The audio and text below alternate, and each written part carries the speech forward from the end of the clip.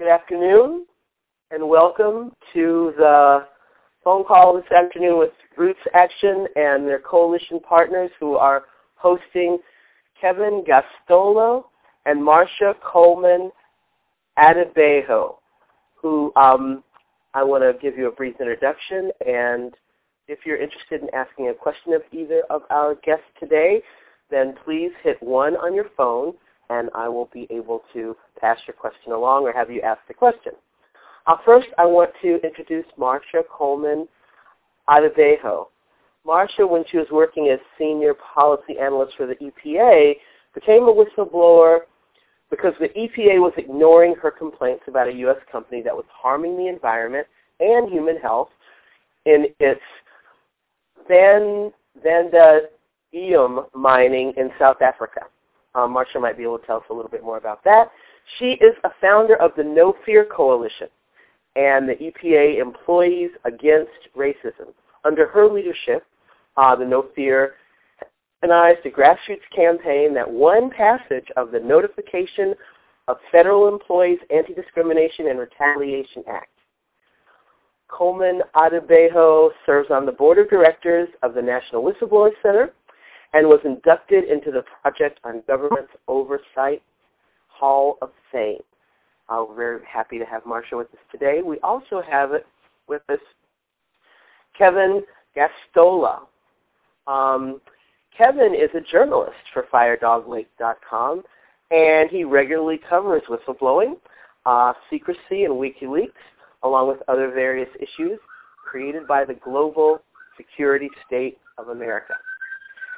Kevin has extensively covered the court-martial of Chelsea Manning and co-authored Truth and Consequences, the U.S. versus Private Manning with the nation's Greg Mitchell. So thank you, Kevin, also for being with us today. I want to ask if either of our guests have any remarks or comments they'd like to share before we take any questions, and remind you, if you do have questions, press 1 on your phone and let us know that, or yes, just press 1 on your phone and we'll be able to get you in the queue for asking a question. Kevin, do you have any remarks for us? I actually don't have anything particular to start with. I'd be eager to get the questions and start to hear what others might want to talk about. Yes, we'll do that. I actually do have a bit of a question maybe for both of you in terms of the latest. It's not that great a positive step for national security in the country, but this week there were some provisions of the Patriot Act that did sunset, and that does stop some of the collection of metadata that was going on, and may give some people a sense that things are getting better, or that there's an opportunity that things may be getting better in terms of NSA overstep. Do either of you have comment on that? Well, what I would say is that I thought that it was more significant, at least symbolically, to see the provisions of the Patriot Act sunset on Monday or expire, and that was a moment where it was really remarkable, because if you go all the way back to September 11th, the attacks, it hasn't been this where Congress came up empty and was unable to renew provisions. So while some of the issues can be attributed to dysfunction and the way that Mitch McConnell was scheduling business, at the same time, I do think that there was this strain of very popular support for what politicians like Rand Paul and even Democrat Ron Wyden were doing to push against and force some kind of changes before the provisions were extended. And then, remarkably, what happened is we had the USA Freedom Act pass, and while there's a lot in that legislation that is really renewing structures that were already in place for mass surveillance, and also it's very weak in terms of when you consider Edward Snowden and everything that he's revealed about the NSA. It's a very weak response to what he's put responsibility on all of us to do and pay attention to. But at the same time, I do think that it was remarkable that this was where government had to go as a reaction to everyone who's been outraged about mass surveillance. I guess, I agree with everything he's saying. And I think, one of the challenges that we face in the movement is how do we sustain these kinds of popular moments in history? It's very difficult. And I think if the whistleblower community had been able to sustain a greater momentum throughout the United States, we would have been able to get stronger language through Congress. So I think, regardless of whether we're looking at, the Black Lives Matter movement or whistleblower movement, I mean, one of the problems we're having is just developing enough public momentum to get the strongest possible language through Congress. Thank you. It's good to hear that, and it is a challenge to imagine how one sustains a positive moment that comes up.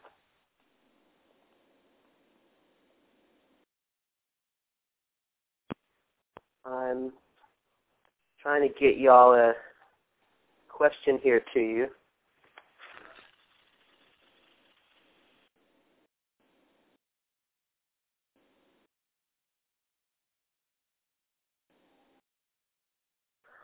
So, Marsha, I have a question for you now. You mentioned briefly in your response to my first question about the Black Lives Matter movement, which has been a significant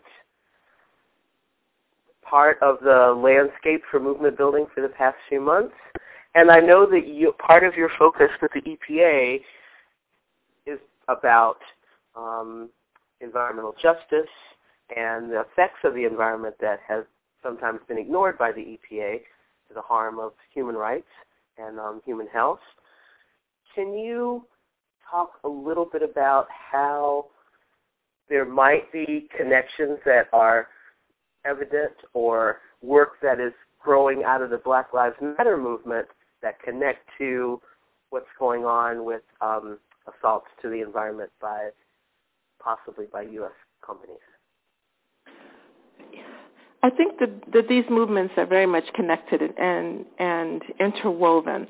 I see the environmental justice movement, at least in the inception, the beginning of the environmental justice movement, as a movement for human rights as well as environmental rights.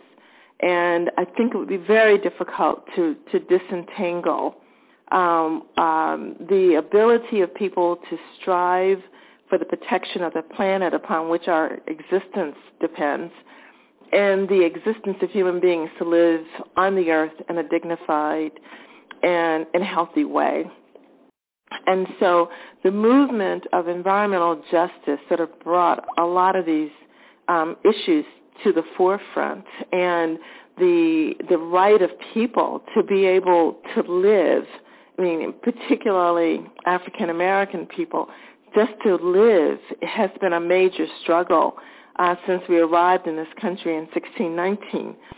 The Black Lives Movement has really clarified and brought this issue into relief, and you probably know that I'm one of the leaders in Washington, D.C. On this issue, and we organized a group called Hands Up Coalition D.C., in which we took our struggle to the Department of Justice, and we held demonstrations in front of the Department of Justice every Monday called Justice Mondays. And we demanded that the Department of Justice release the civil rights investigations into the death of Trayvon Martin and Michael Brown. And eventually we prevailed on that along with our colleagues and all across the country. The Obama administration was clearly dragging its feet on this issue. And so I think the issue of people organizing to demand their rights as human beings has a long history, primarily rooted in the African American struggle in this country, and I think and all these other movements, whether it's the women's movement, the anti-war movement, they've all learned a lot from that basic movement of people who were not even considered human, struggling for basic human rights. So the EPA was also a part of that corporate culture that developed, that devalued human life. And so when I was the EPA liaison to the White House during the Nelson Mandela, the dawn of the Nelson Mandela government, that's essentially what I found, is that when a U.S. corporation was operating in South Africa and South African mine workers were digging out a substance called vanadium pentoxide out of the earth, and they were literally dying from their exposure to this substance. When I raised the issue of putting pressure on this U.S. corporation, Union Carbide to be precise, on this U.S. corporation to stop these kinds of practices that were injuring and killing people and basically leveling whole communities, I was given a direct order to shut up. And one of the reasons why I was given a direct order, number one, is because whenever there's a conflict between corporations and human beings, usually the corporations went out. And then second of all, because the human beings that I was discussing were black. And so, so we had to wage a struggle to make sure that this issue was brought to the forefront. And in the course of that process, of course, I had to file a lawsuit and we went to court and all of that. But this is a long-term struggle. And so we have to develop strategies for sort of settling down into this struggle and making sure that, we have a winnable strategy and that our goal is to win, and not just to struggle, but that our goal is to win the struggle. And so for me, the cross-pollination is very obvious between environmental protection and human rights. Yes, you do make it very clear that there's a direct connection there. And important to not just be in the struggle, but to win the struggle. So these days, now that corporations can, it seems that their power has expanded since even the time that you were calling them to task for what they were doing in South Africa. Communities, especially communities here, even in the States, that are trying to protect themselves from the act of corporations, you said you had to file a lawsuit, and that was the strategy that you took. Do you have recommendations for what communities are trying to do if they're trying to deal with a grievance that's affecting their backyard or their lake or their stream? I think the most important thing for communities to do is to organize. It really is, a 19th, 20th, 21st century strategy, but we really have to reconnect we have to reconnect and develop communities and a sense of community. And one of the tragedies, of course, of capitalist development is that we're all living in these individual little pods, and sometimes these pods communicate with each other and sometimes they don't. And when they don't communicate, it means that people that are far more organized are the ones who are in power and in control. And the only way we really have power and control is when we begin to organize our communities and organize our various groups and organizations and secret societies or whatever we're in. I mean, we really do have to organize. And so, we have to understand the limitations of law, the limitations of the legislative arena, and understand that the real power is at the grassroots level. And that once we are organized, we're able to do amazing things. But as individuals, we're really quite limited. And so one of the things that I've really tried to work on with groups, whether it's around environmental groups or human rights groups, is how do you organize? What are effective strategies for organizing? And that tends to be fairly tailored, of course. But I think people can sit down usually around a kitchen table, and it's usually women around those tables, and we understand how we begin to pull people together, and then how we begin to place demands on power to negotiate whatever the issue is. And I think regardless of whether you're in an extremely poor community or you're in a fairly well-off community, the first step is always to sit down and begin to organize, to develop a list of demands, and then to begin to act on those demands. And sometimes that takes the form of demonstrations, petitioning.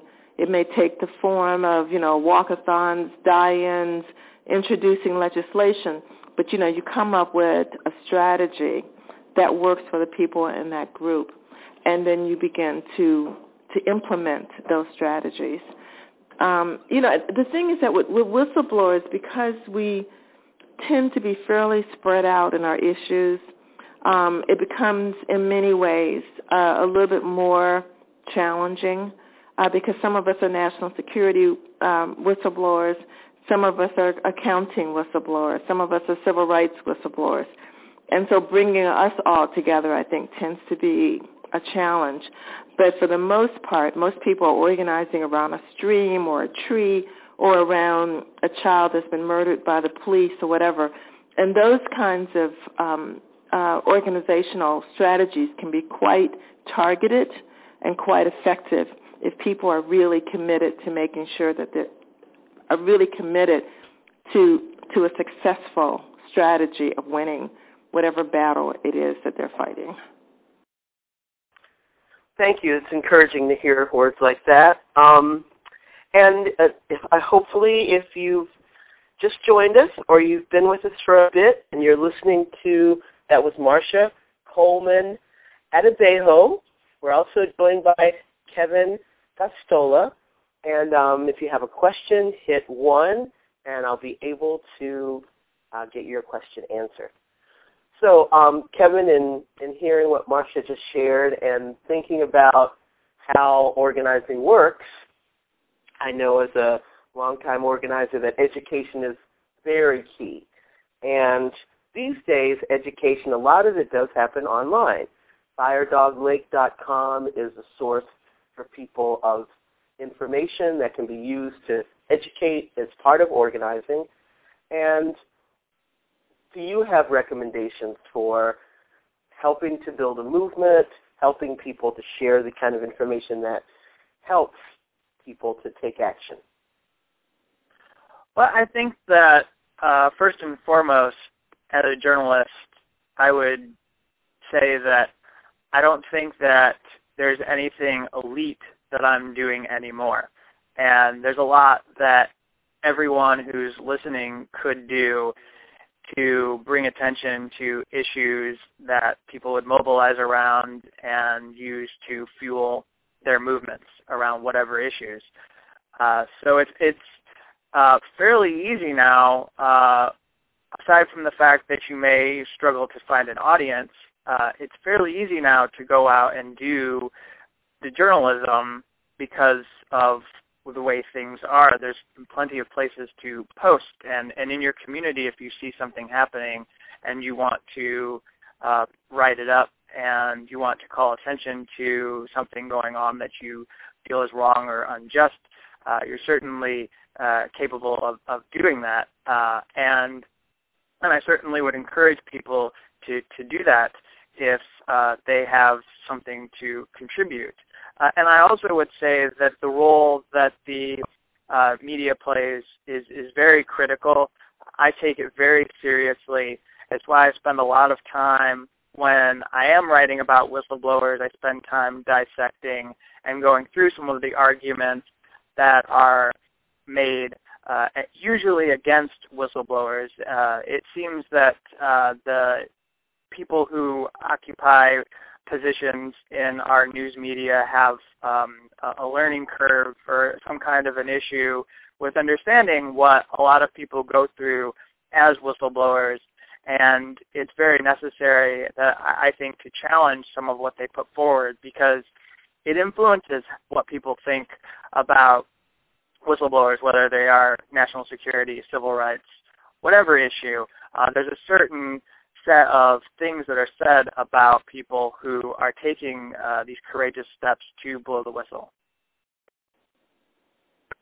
Thank you, Kevin. It certainly does take courage to be a whistleblower. June is National Torture Awareness Month, and this month is for recognizing survivors of torture and whistleblowers, because whistleblowers are in some ways the true patriots of the country, and certainly in terms of protecting our Constitution. So thanks to all whistleblowers out there, and it's great to have you on the phone with us, Marcia. I am either not great at using our technology or I'm missing the folks who are on queue for questions. So you will have to continue to be hopefully somewhat entertained, or at least not unentertained, by my posing questions to our two guests this afternoon, this evening, for some of y'all. So Kevin, I have a question of you that is a little bit connected to the book that you wrote. And you wrote that book with Greg Mitchell, Truth or Consequences, the U.S. versus Private Manning. I wondered what, you talked about the fact that anyone can write about something they care about. They think there's something that's going on that's wrong. They certainly have a right to start writing about that. So when you started looking at the situation that was going on with Chelsea, then Bradley Manning, what was compelling to you? What did you hope the outcome would be? And can you give us an update? Yes. What I tell people is I got into covering Chelsea Manning's story by the documents that were released by WikiLeaks. And I spent quite a lot of time covering the U.S. Diplomatic cables that were released by WikiLeaks from December 2010 through into 2011, and those were coming out week to week to week. There were all sorts of incredible revelations that were coming out. A few quick examples, we learned about some of how the drone program was working in Yemen, and how Ali Abdullah Saleh was saying that those bombs were Yemen's, when in fact the CIA was actually involved in strikes there. There were things about spying going on at the UN that the State Department was involved in. There were things related to climate change, how the U.S. was strong-arming diplomats behind closed doors so that they could weaken agreements. All sorts of different things that we learned, and I thought that because this was so significant and I was benefiting so greatly, I was publishing these stories, and it was really an amazing resource to go through and write about these different things. And I was getting a good response from people as readers, and I figured the thing that I needed to do now is to follow up and continue to track the story of this source. Because that's really what Chelsea Manning was. She was a source. She provided a bunch of information to WikiLeaks, which made a lot of incredible investigative journalism possible. And so now the U.S. government was in the process of punishing Chelsea Manning for providing this information, for making these unauthorized disclosures. We're doing things, the most extreme way they were criminalizing her was accusing her of aiding the enemy, and when the court-martial unfolded, we found explicitly that Chelsea Manning was being accused of helping Al-Qaeda, and that the government was suggesting that the material they even had created this story that there were cables that Osama bin Laden had viewed in his compound, and so because he was able to see these materials, she somehow had aided terrorism in the process of committing this crime, and so she needed to face potential of serving life in a military prison. And so I followed every day, and I was very intensely interested in her case, just because of all of the different threads and how vast the case happened to be, and just how many different things and different issues you could get into and discuss through her case, there was so much that you could do to educate people by simply talking about Chelsea Manning's case. And I thought that there was a lot more that you could do with her case than even with Edward Snowden's, just because there was so much information that was revealed. Almost somewhere around 500,000 documents revealed in this, and many of them I thought quite justified in their release, because we were seeing evidence of war crimes, we were seeing evidence of what was really happening in Iraq and the Afghanistan wars, we were seeing what the fabricated reasons were that people were remaining in prison in Guantanamo. We were seeing details of what was going on behind closed doors with diplomats, and the State Department is highly, highly, highly secretive, and also, in my opinion, probably one of the more corrupt arms of the U.S. government. For example, the fact that I believe it's something well over one entire presidential term, there was no inspector general in the State Department, which is the person who would oversee as the watchdog. So there's nobody to go to and complain about things happening internally in the State Department. And that's just, one example of the way those operations were going. So I found that Chelsea Manning's case was very important to follow, and then there were a lot of reactions to it. It brought out a lot of vitriol from people who were journalists that I found was necessary to push back against. And simply by being there, there weren't a whole lot of media that were there day to day following this case. The book I wrote covered mostly the pretrial phase of Chelsea Manning's case. It was something I got out quickly with Greg Mitchell to educate people in the run-up to her trial, and then during the trial, which was very intense, and went through the summer of 2013, exactly the same time that Edward Snowden was revealing information about the NSA. And so it was very, I think very important to be there and see what was being done to someone whose conscience I think was actually in the right place. Yes, that's true of most or many whistleblowers. Their conscience is definitely in the right place, and they do care about the well-being of their fellow U.S. residents, has been my experience in knowing folks who are doing whistleblowing. Marcia, can I ask you another question? Of course. Thank you.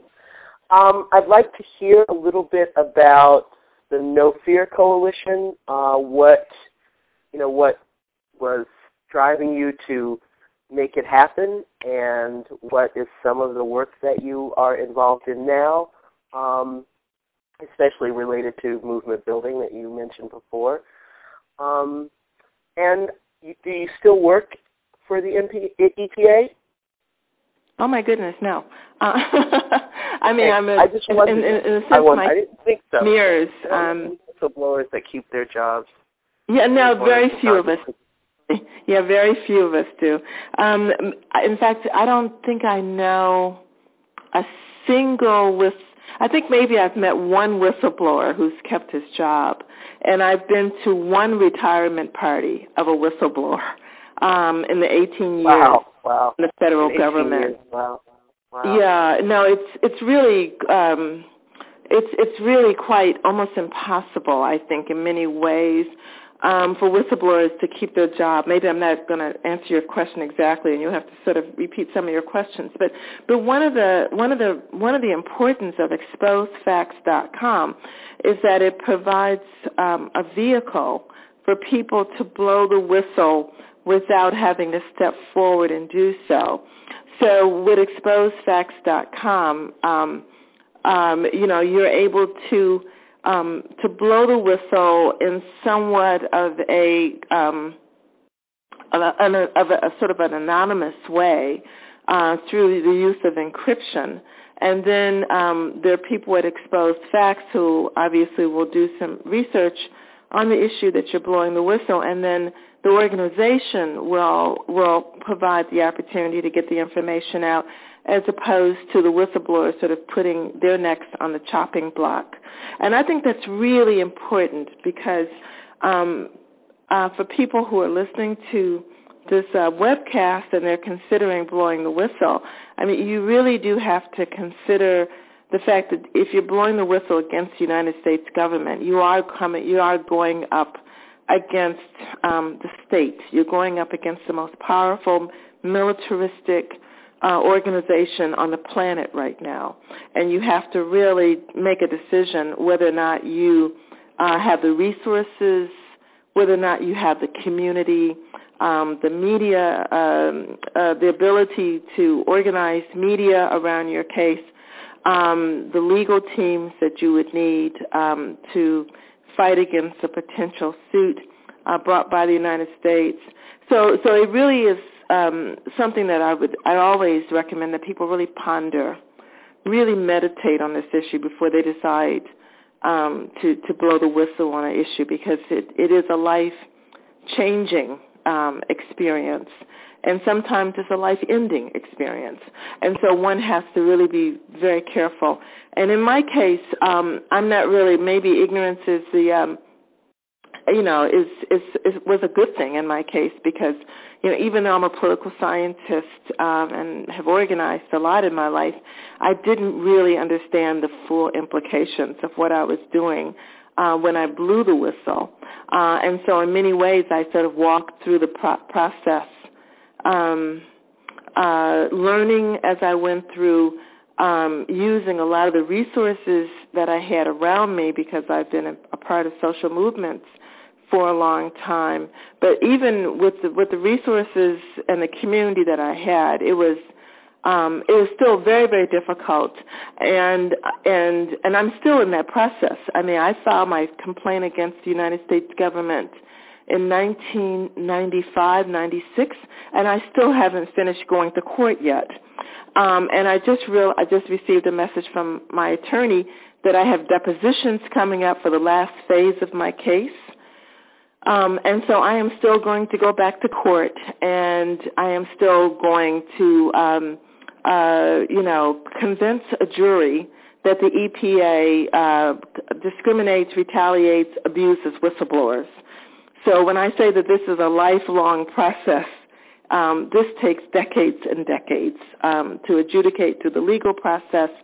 If you don't end up in jail like Chelsea Manning.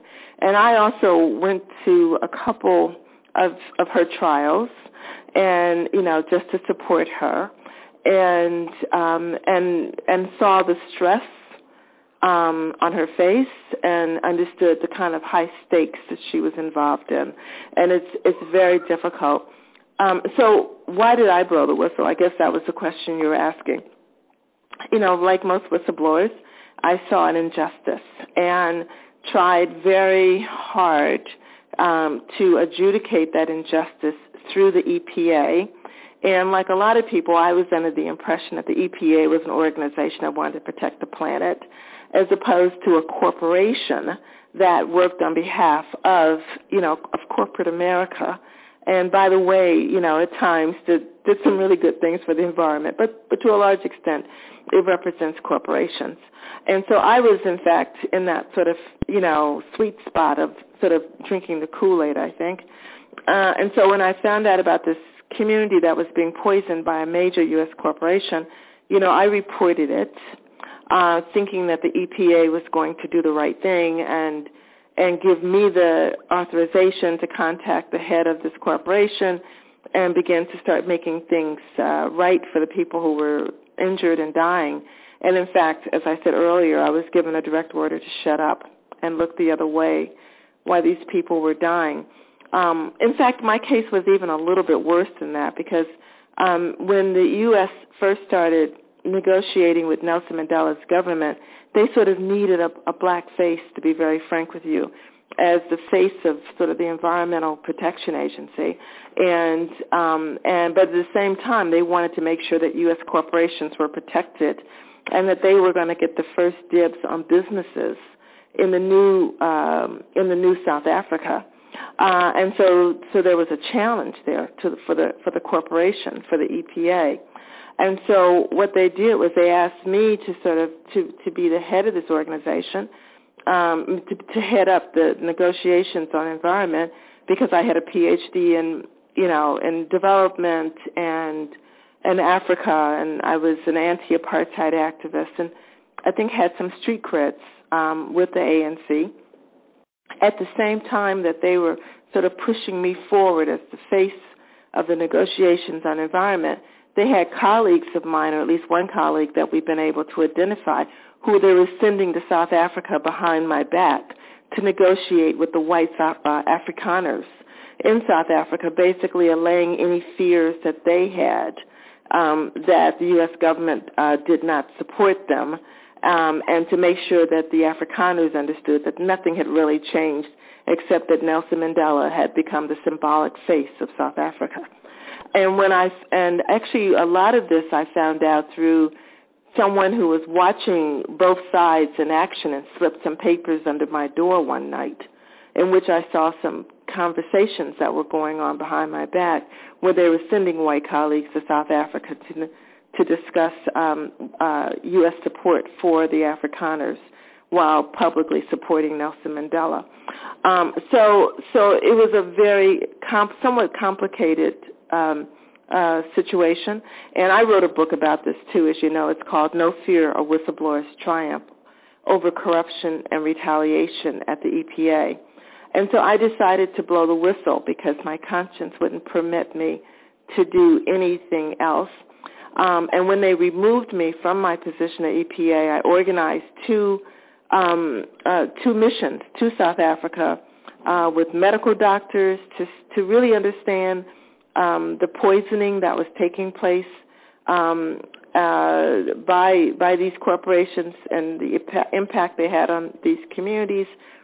And also I wanted to begin to organize some kind of support base to fight in South Africa, to fight these U.S. corporations so that the communities could get some kind of reparations for the harm that they had been visited by the corporations. In the process of doing all of this, I testified before Congress twice. After I won my case, by the way, I won one of the largest lawsuits ever won against the United States government. And after I won, Congress became involved and decided to hold congressional hearings. And after I testified before Congress, Congressman Sensenbrenner and Sheila Jackson Lee introduced the No Fear Act. And you're right, it became, after it was passed, it became the first civil rights law, whistleblower law of this century. So it's an ongoing battle. I think it's a battle that's really worth fighting, by the way. And even though I think it's a huge battle to take on, I can't imagine doing anything other than what I've done. I've never regretted taking on the U.S. government. I don't regret it now, even though I'm still in court against the U.S. government. I think it's a part of our, it's a part of our duty as human beings to take on these very powerful interests and to make sure that we're a part of the solution, that we're the ones fighting for human life, and we're not just sort of going along with the program. So I think I answered your question, but yeah, if I didn't, just, let me know. I would. You certainly did. Thank you very much. I just am a bit awestruck that you stay so positive given all the realities, including that you're still dealing with your lawsuit. So my hat's off to you. If I had on a hat, I would take it off to you in terms of your staying so strong and positive about your outlook on the world and what we can accomplish. I want to hear from both of you guys about what you would say to someone in high school, college, even middle school, because I have nieces and nephews in my life, and they're teens and pretty early adolescents who are touched by seeing the Black Lives Matter movement, are enraged by seeing black and brown people killed, and people getting away with environmental assaults all over the country and the world. And they're not jaded or wildly apathetic. It's just hard to get them to have enthusiasm and passion about a political struggle even doing the education, getting them to go to read something, for instance, that, Kevin wrote or other folks have done on blog posts is a challenge. So, advice. This is not quite parenting advice I'm asking from y'all, but, if you're talking to younger people in their teens to early 20s, and I'm going to kick this to you first, Kevin, if you would take it. What are some of the ways that you would encourage them to stay encouraged? And I know anger can build a lot of energy for change, but when you just feel like, well, we're not going to win, it's the rest of my life to just keep it from getting way worse, is there anything that you would say to try to, get them psyched or keep them psyched? Yeah, but if it's all right, I'd like to take 30 seconds just to add some context to what Marsha was saying, because I applaud everything that she said, and I think it's really important to note that what whistleblowers are doing, as she was sharing, they continue to fight the government in many different ways after they've revealed information. And I don't think people always fully understand it, but I just wanted to note someone that's in the circle of all of this Stand Up for Truth at these events that have gone on in the past week, Thomas Drake, that he continues to, as an NSA whistleblower, continues to fight in court against the government. In fact, right now, a federal judge is actually investigating allegations that the government destroyed documents related to the investigation into him when he was accused of leaking. And that's very significant. And also, we've had this reality, I think it was a year ago, sometime last year, that it was found that he submitted complaints again to the IG, and those were rejected about whistleblower retaliation going on within government. So it's just to say that once you get out of government, as I found talking to Tom Drake, that there continue to be ways that you can fight and continue this battle against the government. But what I would say to young people who are interested in doing something with their outrage, or they see something that's going on in their community that makes them terribly concerned, I suppose I could just put myself forward as an example. I was participating in protests when I was in college, and I was just going to events that were anti-war demonstrations in Chicago, Illinois. And I decided that one of the things I was going to do is start coming home after those events and write about those protests and make it possible for people to read about what was going on. And then I took it a step further, and I started asking people and also quoting speakers at those events. And it wasn't just, well, this is what I saw, this is what people are saying at these protests. And then I was finally giving people a platform who aren't typically given a platform to speak in U.S. media. And then I started to gain this understanding of how important it is to give people who are part of grassroots movements a voice so that they can talk about what's going on. And so you don't always get only official viewpoints from people who are in police departments or people who are spokespeople for spy agencies or people who are working in the White House as the spinmeisters or whatever. And now we're talking to people on the ground who actually matter. We're talking about people. We're following people in the Black Lives Matter movement, or we're following people who are trying to hold grassroots actions around getting the Patriot Act to sunset, and that's very significant. Once you make that move from just talking about your opinions about the world to actually connecting with others, then I think you're starting to introduce a lot of people in different parts of the country to movements, and you're giving them the chance to build connections and actually have some kind of an impact, which is what we need. And I also think that people should be very very aggressive and visionary in what they want to do. There are a lot of very significant problems, and I think it's really important that we have an EPA whistleblower on this call right now, because climate change could not be more of a pressing issue. Tending to environmental destruction could not be more of a pressing issue, and I think even more than whether the government is spying on all of us every single day.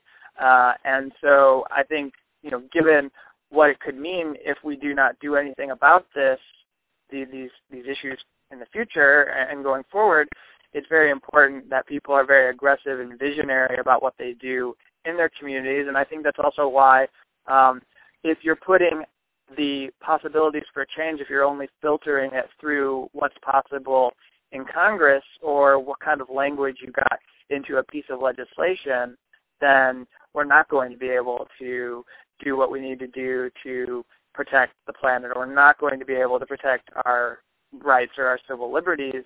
It's quite clear from all the coverage I've done that a lot of times what I see happen is people settle for something way too early. And that's my attitude with the USA Freedom Act, is that people settled way too early on what was going to be something they could pass in Congress, and it turned out to be wholly inadequate, and now we realize that we're all going to have to come back for round two. And in round two, there's going to be people who are just ready to fight back against you because the security hawks lost in the round with the USA Freedom Act. And that's going to be the same with any piece of legislation, that if we get a victory, then somebody on the other side who is in favor of allowing destruction because it can benefit corporations, well, they're going to try to get rid of those regulations so that they can get the power back.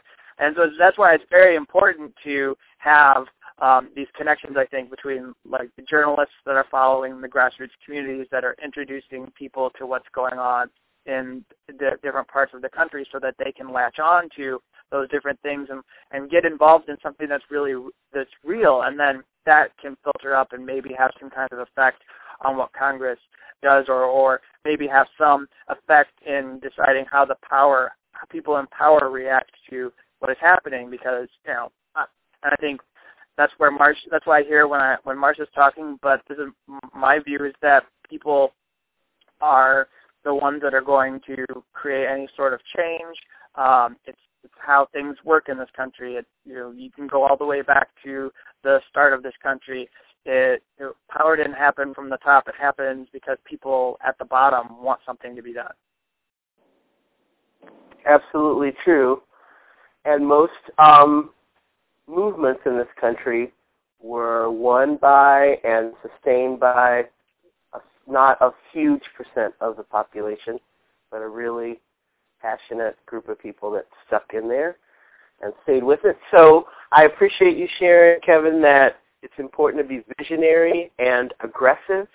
Marsha, you talked about people making demands and figuring out what those demands are, and your vision can help you to imagine what those demands need to be.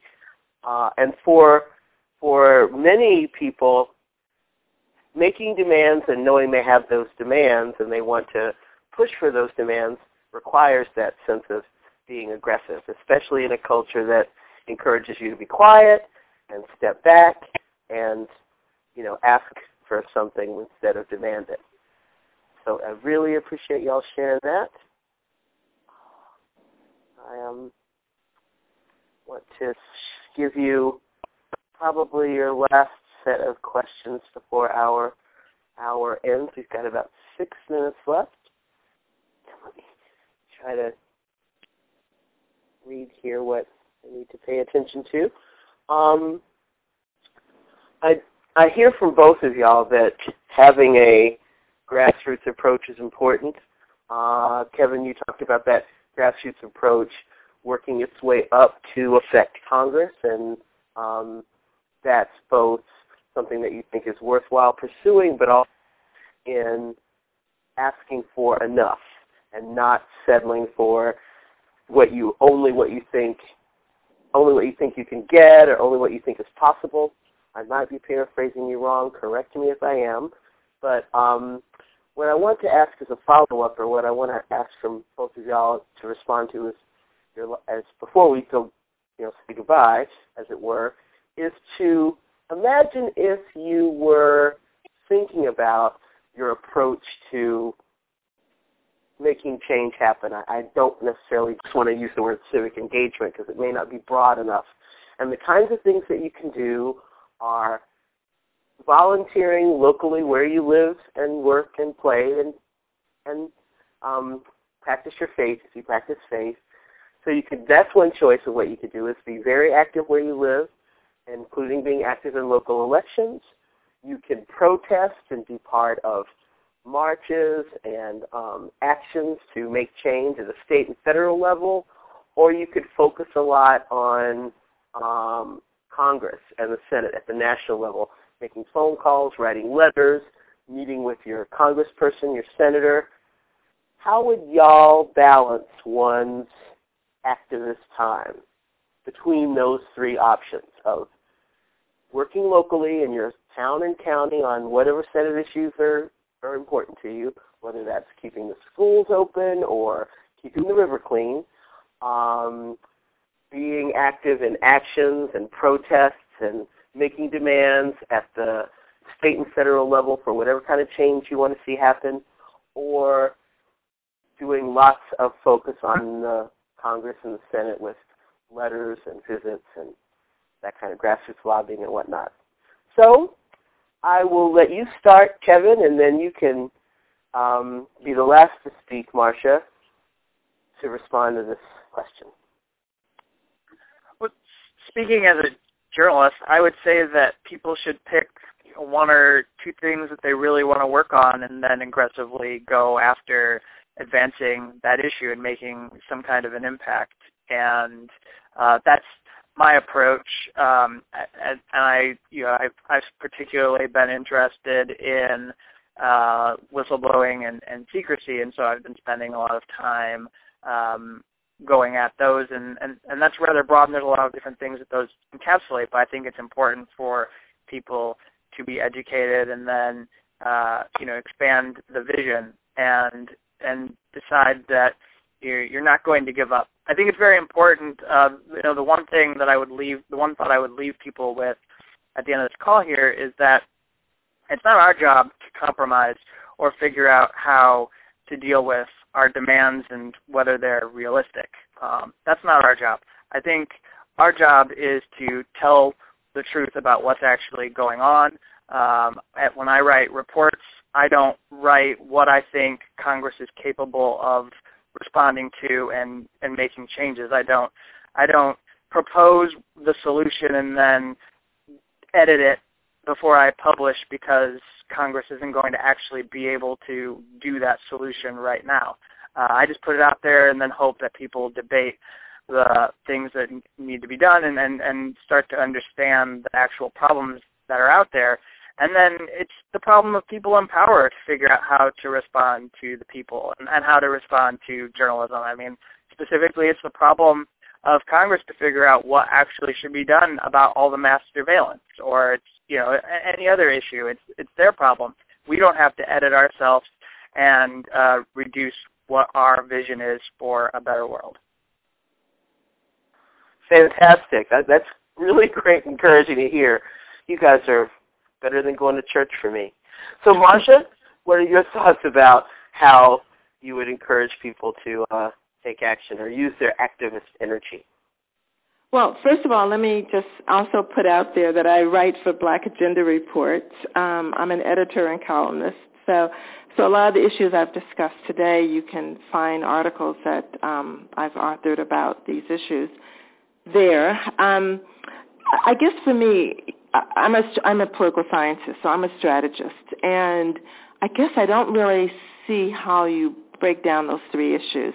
I mean, because they all go together at some point, and so I find it difficult to dissect those things. So first, usually you start off with the basic organizing, with the basic coming together as community around a particular issue, and then you sort of decide who are the people you need to get involved in order to push the movement or push the process forward.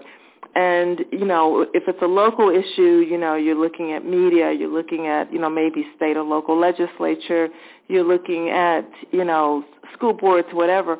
But it's always sort of pushing off from a base of sort of an organizing base, some kind of base of power that you've created to address a certain demand and to create enough power within that base to be able to make sustainable and winnable demands. So for me, I suppose I really don't see these issues as being very dissected between volunteer, state and local, and Congress. What I would say is that people do confuse where the power lies. And that's been a problem for all of us, whether it's the Black Lives Movement or whatever movement. Where is the power? And I keep going back to the position that the power lies with the people. The power lies with the people. And once you understand such a basic concept that we are the power base, and these other variables bend and reflect our decision to be extremely serious about our trajectory or not, then one begins to understand how to move issues forward. Like in one of our demonstrations in front of the Department of Justice, we decided to occupy a police station. Now, for a lot of people, and for us, I must admit, our knees buckled a bit, but we made the decision that we were going to occupy a police station. And so the question was, how do we build a kind of base so that we can go into a police station and occupy it and really show the community that we're in control of this, that they may have guns, they may have a lot of little toys around them, but we maintain the power. We maintain the power as the people. And so I think if people can somehow wrap their minds around where power really lies, it really helps your analysis of how to organize. And there's been a real gap, I think, in terms of connecting the dots around this issue. And I hope that one of the things that the Black Lives Movement will do and the whistleblower community will do will be to constantly clarify and reinforce that as the people, we are the ones that are in power. Absolutely. Thank you so much. Really uplifting to spend the last hour with the two of y'all. So thanks to Marsha Coleman Adebayo and to Kevin for your time today, for the work that you do, for the work that you'll continue to do. And thanks to everyone who joined and listened in today, and to the RootsAction.org network. Also, pay attention to facts, true facts. Is that it, Marsha? Exposefacts.com. Exposefacts.com. Exposefacts.com. And you can read Kevin's blogs at firedoglake.com. Have a great day, a great evening. Bye.